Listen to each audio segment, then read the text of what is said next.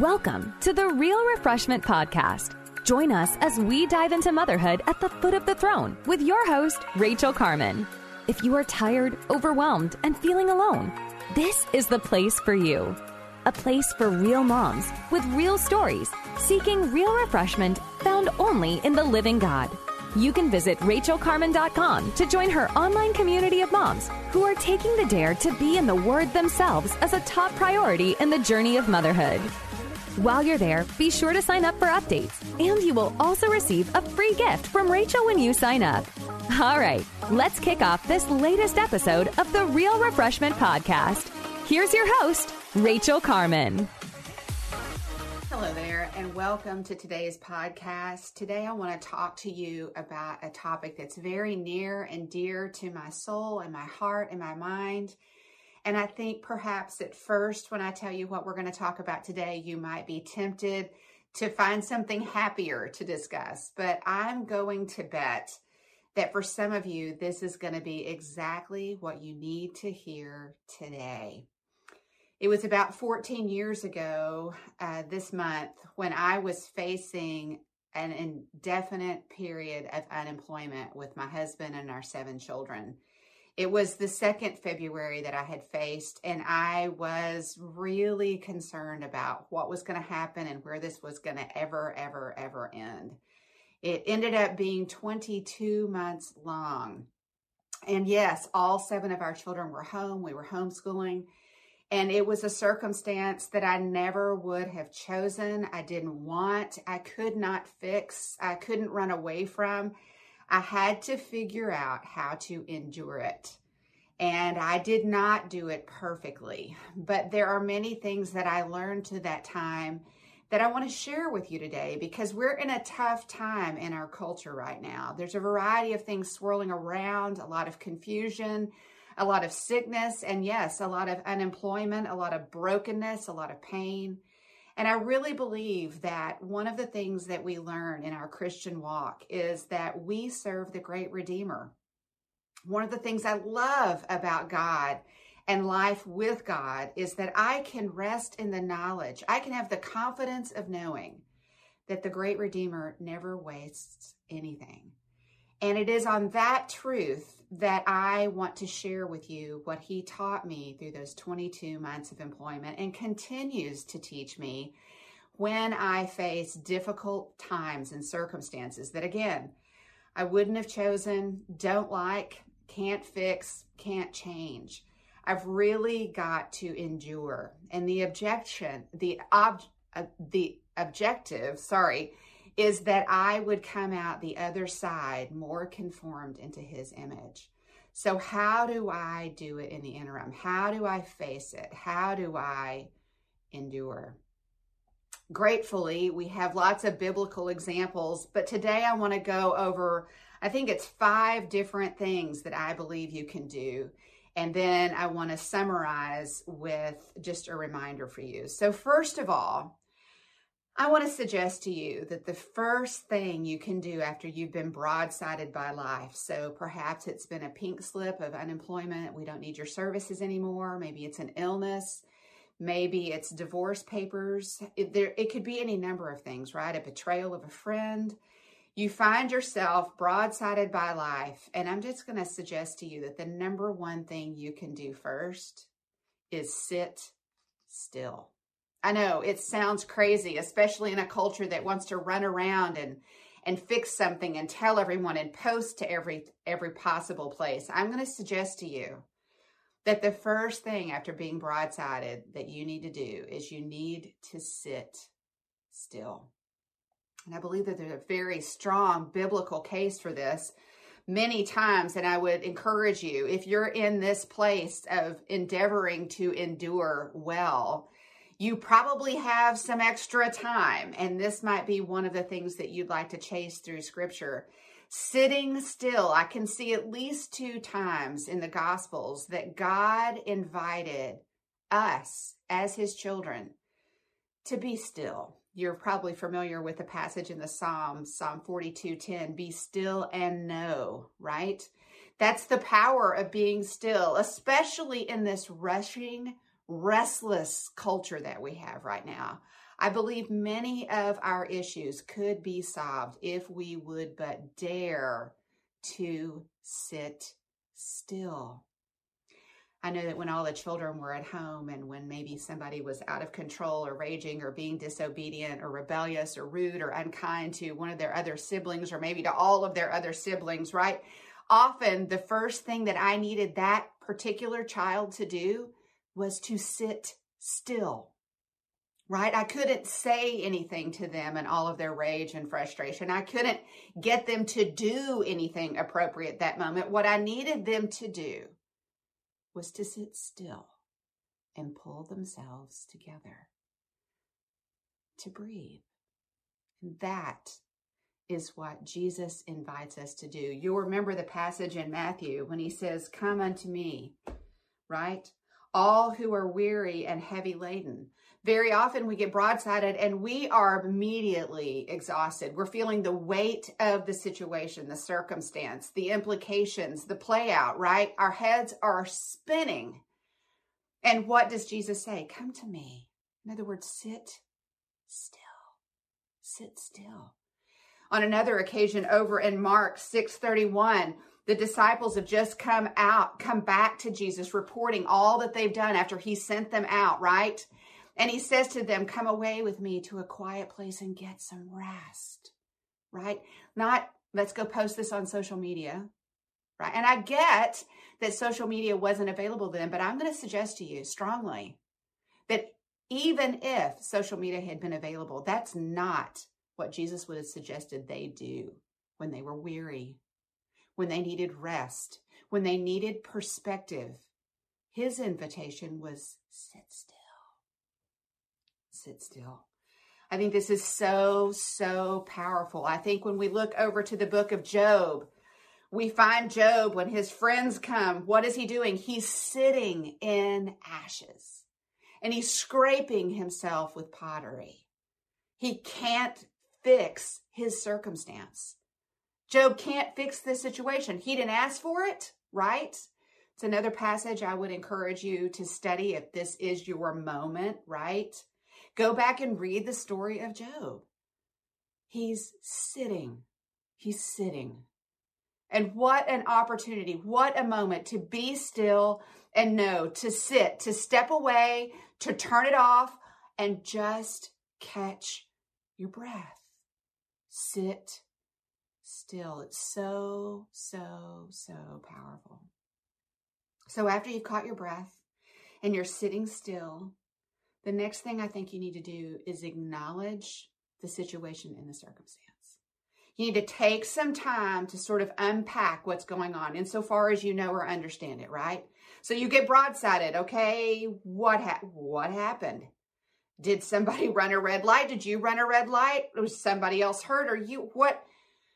You got to assess the situation. And this is where I believe it's a great opportunity to journal, to get the mess that's in your head, the confusion, the questions, the frustration, the overwhelm, get it out. Get it out, right? Acknowledge the circumstance. Acknowledge the pain. Acknowledge your confusion. Acknowledge your exhaustion, your fears, your loneliness. Acknowledge your need, right? Acknowledge it. Face it, right? So many times when life broadsides us, it's a lot easier for us to ignore it.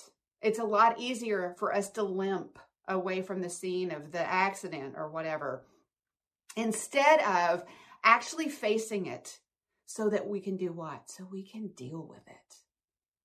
I remember when we were unemployed, I remember the call I got from Davis from his office that they had let him go. And I remember going, whoa, oh my goodness, what does this mean? What does this mean? And he and I had to sit down, right, through tears and fear and go, okay, this is where we are. And this is what this means. We think this is what it means. And this is the issues, the obstacles that it presents. There's a lot of value in acknowledging the circumstance. And I see so many examples of this in Scripture. And I really do want to encourage you, if you're in this moment that you would not have chosen, you don't like, you can't fix, and you can't change, make sure, right, that you're steeping yourself in God's word, that you're seeking him in his word. Seek him with all of your heart, and you're going to find over and over and over that you're not alone. You're not alone. Many who've gone before you have found themselves in circumstances that they don't like, they didn't choose, they can't fix, and they can't change, just like you. Yes, the specifics may be different, but he has given us in his word example after example after example after example of people who were faced with enduring, just like you and I get faced with enduring. And I see in the Old Testament, Hezekiah faced with an enemy that he can't defeat. He assesses the situation, and we see him take the letter of the enemy. And what does he do with it? He lays it out before God and he prays over it. He lays it out. And as you acknowledge your circumstance, I would invite you, I think it is an invitation, an unspoken invitation from God to lay it out before God. Here's the deal, right? We don't have a job, or I just lost my husband, or my kid has a terminal disease, or what, you fill in the blank, right? This is what I can't. I don't know what to do. That's what Hezekiah did.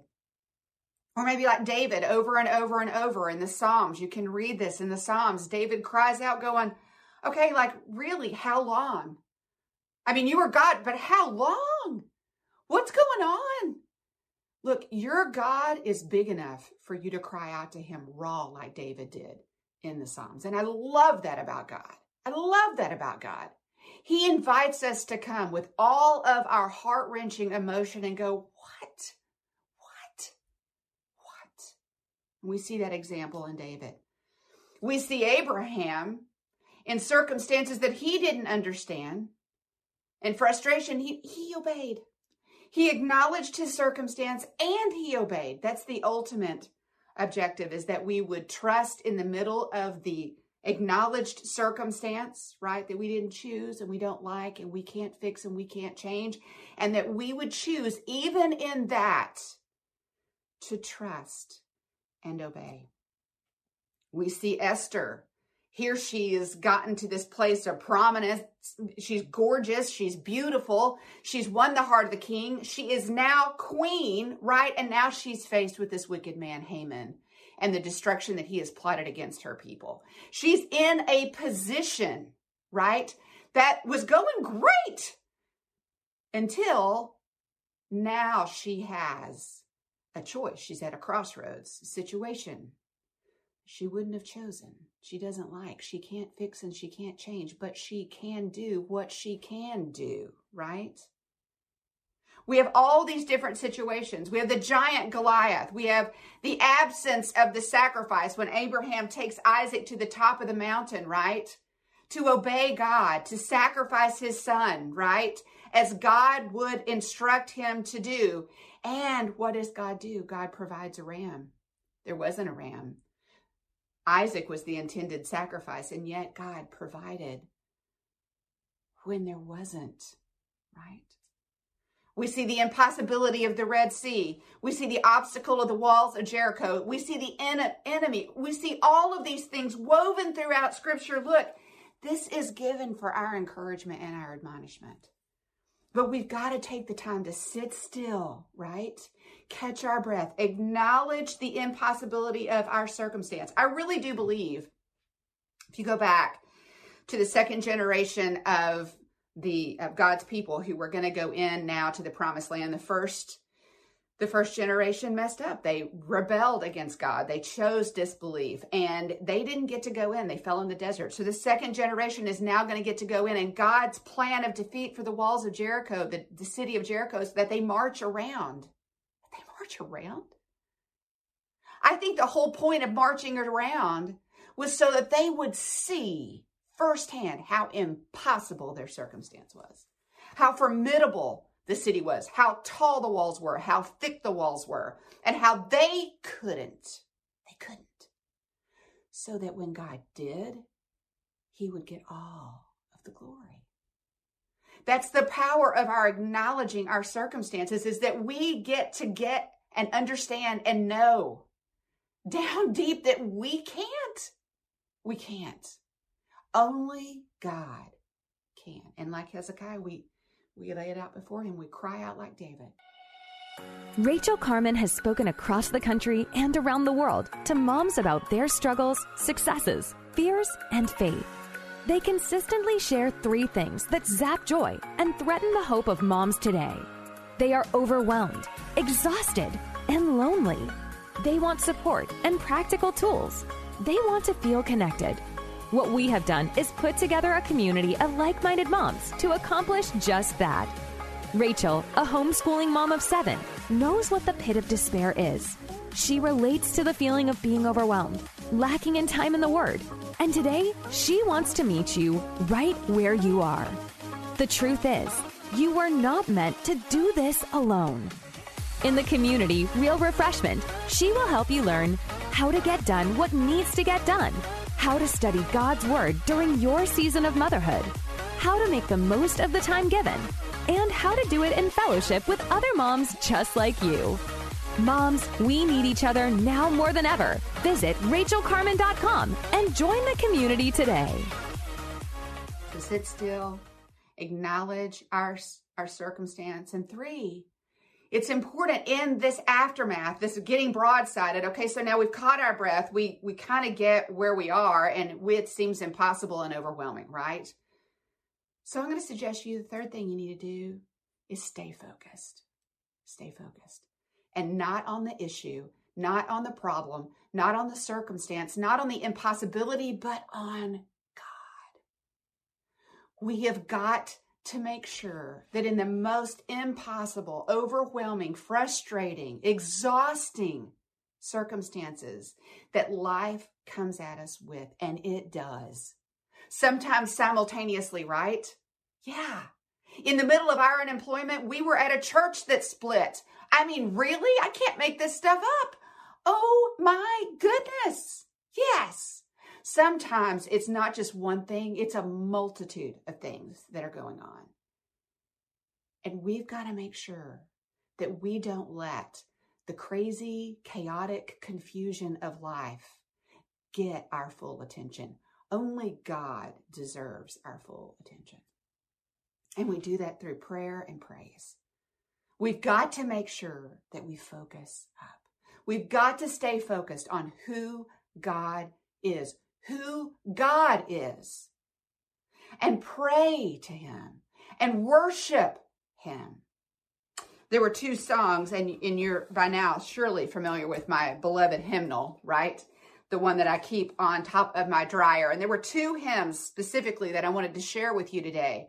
And again, I was generally unable to actually sing to make anything that would sound like any kind of praise to God during this time. No. It was a whimper. It was maybe a hum, because I was a hot mess, crying, tears dripping off my chin, right? And even recently, I was singing this song for another circumstance. Be still, my soul. The Lord is on your side. Bear patiently the cross of grief and pain. Leave it to your God to order and provide. In every change, he faithful will remain. Be still, my soul. Your best, your heavenly friend, though thorny ways leads to joyful end. Yes. Be still, my soul.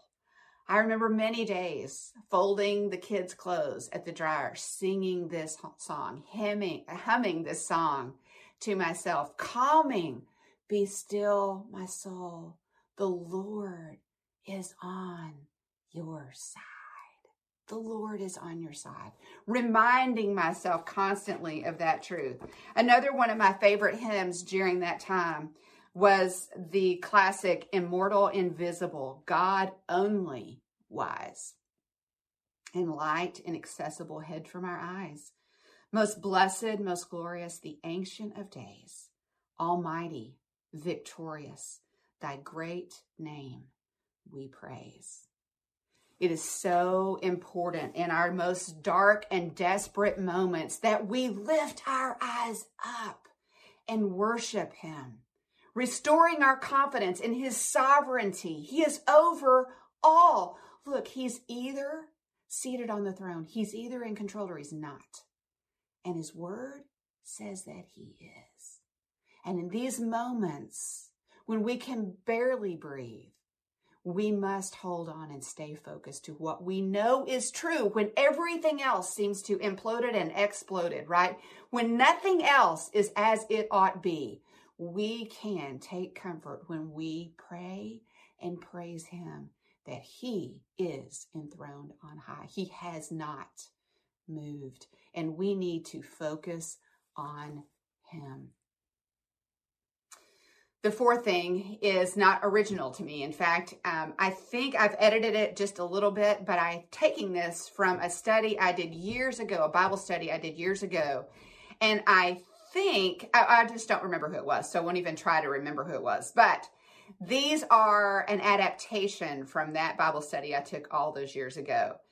And that is these 4 truths about God. We need to remember that he sees. So your circumstance, your situation, the obstacle, the problem, the mess, right? He sees. He sees. It's not that no one knows. There may be no human that knows, but you can rest assured that he sees where you are. He sees your pain. He sees your woundedness. He sees your betrayal. He sees the knife stuck in your back, right? He sees that you've been kicked to the curb. He sees. He sees. And I want you to know that he knows. He doesn't just see. He knows the whole circumstance. Even more than you know, he knows. He knows the whole thing. You know but a part, right? He knows the whole thing. The who, what, when, why, how. He knows. He knows. And I want you to know that he loves you. Right where you are, a hot mess with tears dripping off your chin, he loves you. And I think the kind of love that God extends to us is such a glorious kind of love because it's the kind of love that knows who you are at your core, all of your junk, all of your mistake. And he loves you anyway. And he loves you perfectly and completely. And he loves you right in the middle of this mess. You got to know that. You got to hold on to the love of the Father. The love of the Father. The love that Romans 1:8 tells us that while we were yet sinners, Christ died for us. While you're in the mess, Christ died for us. He loves you. He sees, he knows, he loves you. Next, I want you to hold on to a truth that you can't see and it's almost impossible to believe. And that is this hot mess, God has a plan for it. He has a plan. It didn't surprise him. It might have broadsided you, but it didn't surprise him. He knew this was coming. I love Pam Tebow. I actually had her at one of my events one year, and she made this quote that I love this quote. So I want to make sure that you understand, not original to me, but Pam Tebow said this at this teaching that she did one time, and that was, nothing touches me or you that hasn't been faithfully filtered through the Father's fingers. I love that. I love that. That tells me that he knew. He knew before I knew, right? And I'm going to suggest to you that perhaps you're listening to this and things are going pretty great for you. And so you're sort of tucking this in. I want to suggest to you that very often God is wooing us and drawing us to himself. Like, spend time with me. Like, did you see that sunrise? Did you see that provision that I made for you, right? He's drawing us to himself when things are going great because he knows what's coming and he's trying to prepare us. So it could be that you're listening to this today and you're in a great place. And I'm not trying to be a doomsayer. I'm just saying that you're either going into a valley or coming out of one, right? Life is that way. And God is always drawing us to himself because he knows what's coming. He knows because he has a plan. He has a plan. So he sees, he knows, he loves you. He has a plan. And this is key. I want to assure you that right now in this moment, when things feel like they're falling apart, he is working on your behalf for your good. For your good. The God of the universe is not working against you. You are his child. Having put your faith in his son, Jesus Christ, you are his child. And he is working on your behalf to bring it all together. Now, I'm not going to suggest to you that we get the all-together picture on this side of his return. I don't happen to believe we do. That is by faith, understanding that we trust that this has some purpose in his divine cosmic plan. And we can see in Scripture, as we study Scripture, at the end of Genesis, for example, Joseph says to his brothers, look, you intended this for harm for me. But God used this for good. And that one story, and there are many others, we see the sovereign hand of God bringing about goodness for his people out of awful tragedy. In that case, betrayal, brother's betrayal of their brother. He brought out good because that's who God is. Number 5, I want to encourage you as you're in this time of endeavoring, and Mom, this is probably especially for you. I want to challenge you, do the next right thing. Do the next right thing. For me, during unemployment with 7 kids at home, that meant reading the next history lesson. That meant making breakfast. That meant rotating the laundry. That meant driving the kids to choir. That meant doing the next right thing. The temptation, moms, right, is to get stuck, to stay in bed and pull the sheets over our head, right? I mean, to just get stuck. And I just want to compare, contrast. This is something I came up with at the very last minute before I decided to record today. And I'll make sure that this is in the show notes for you. But it's really easy, right, to get stuck, right? And I'm going to suggest that very often the world encourages stuckness. That's not God honoring. So I want to compare and contrast the two of you for you. When you're sitting, right, and sitting is not passive. Sitting, in my opinion, includes doing the next right thing. It means waiting upon God, right? So I'm going to contrast sitting versus getting stuck. Sitting worships, right? Getting stuck looks like wallowing. You're constantly commiserating. You're not really doing anything. You're wringing your hands. You're wallowing in your pain and your circumstance. You're not looking up. You have chosen to focus on the junk. Sitting worships, focuses up. Sitting listens for the voice of God. Listens. I'm going to tell you, when you're in this place of seeking to endeavoring to, when you're in this place of seeking to endure a circumstance that you don't like, that you didn't choose, that you can't fix and you can't change, right? When you're in that place, if we would but practice listening, God has something he wants to say. And sitting listens. When you're stuck, you ignore. You ignore. When you sit, you restrain yourself. Perhaps you want to lash out. Perhaps you want to give somebody a piece of your mind. Perhaps you want to post something, right? Or hit send, right? When you sit, you restrain yourself. But when you get stuck, you indulge yourself. All of your worst self comes out when you get stuck. When you're sitting, you're submitting to God because you're choosing to be still and to know. When you're stuck, you blame it's everybody else. Even though you're in this incredible moment where you could look and see, what is this? Right? It's everybody else. It's not you. Because when you sit, you're sitting as God's child held in his everlasting arms. In contrast, when you're stuck, you're the enemy's captive, enslaved to his oppression. Those are our choices. We can sit or we can get stuck. And sitting, remember, is not passive. We've got to do the next right thing. See, here's the deal. Here's the bottom line. What one friend said to me when I was in the middle of this whole unemployment mess for 22 months, a friend who had already walked through it. So I want you to notice that we comfort others with the comfort we ourselves have experienced. This is me paying forward what God taught me through my trial, my test, That's what we're supposed to do. He comforted me. He taught me, right? And he provided for me a friend who had already walked through a very similar circumstance. And I remember she said to me, you know, Rachel, I get it. You want to get out of this valley and you don't ever want to see it again. But let me tell you what I have learned. You will never stand on the peak of any mountain where you cannot see this valley. In other words, this will mark you. This will always be in your sight, and that's a good and a glory to God. God wants to remind me where he's walked me through. That's what he wants to remind me. He is walking you through. He is with you in this, and he wants to assure you that you're not alone. He wants to remind you that he is sovereign over this whole circumstance. Why? Because his objective is to transform you into the image of his son.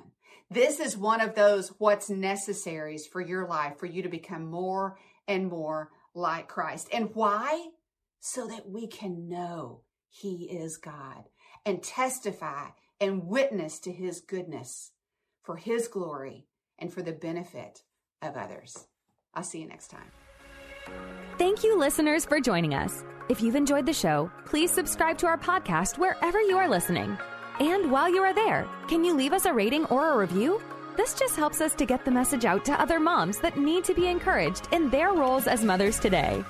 If you have a question, we invite you to send it to rachelcarman.com/podcast.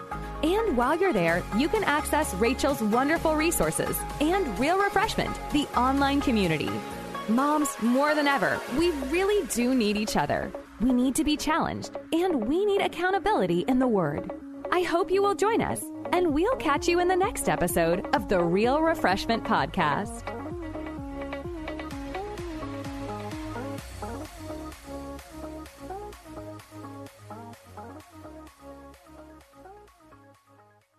This is my skyship, Dreamer. My cargo is stories, and our destination, dreams. With Abide Sleep Stories for Kids, you can help your children fall asleep fast and learn about God.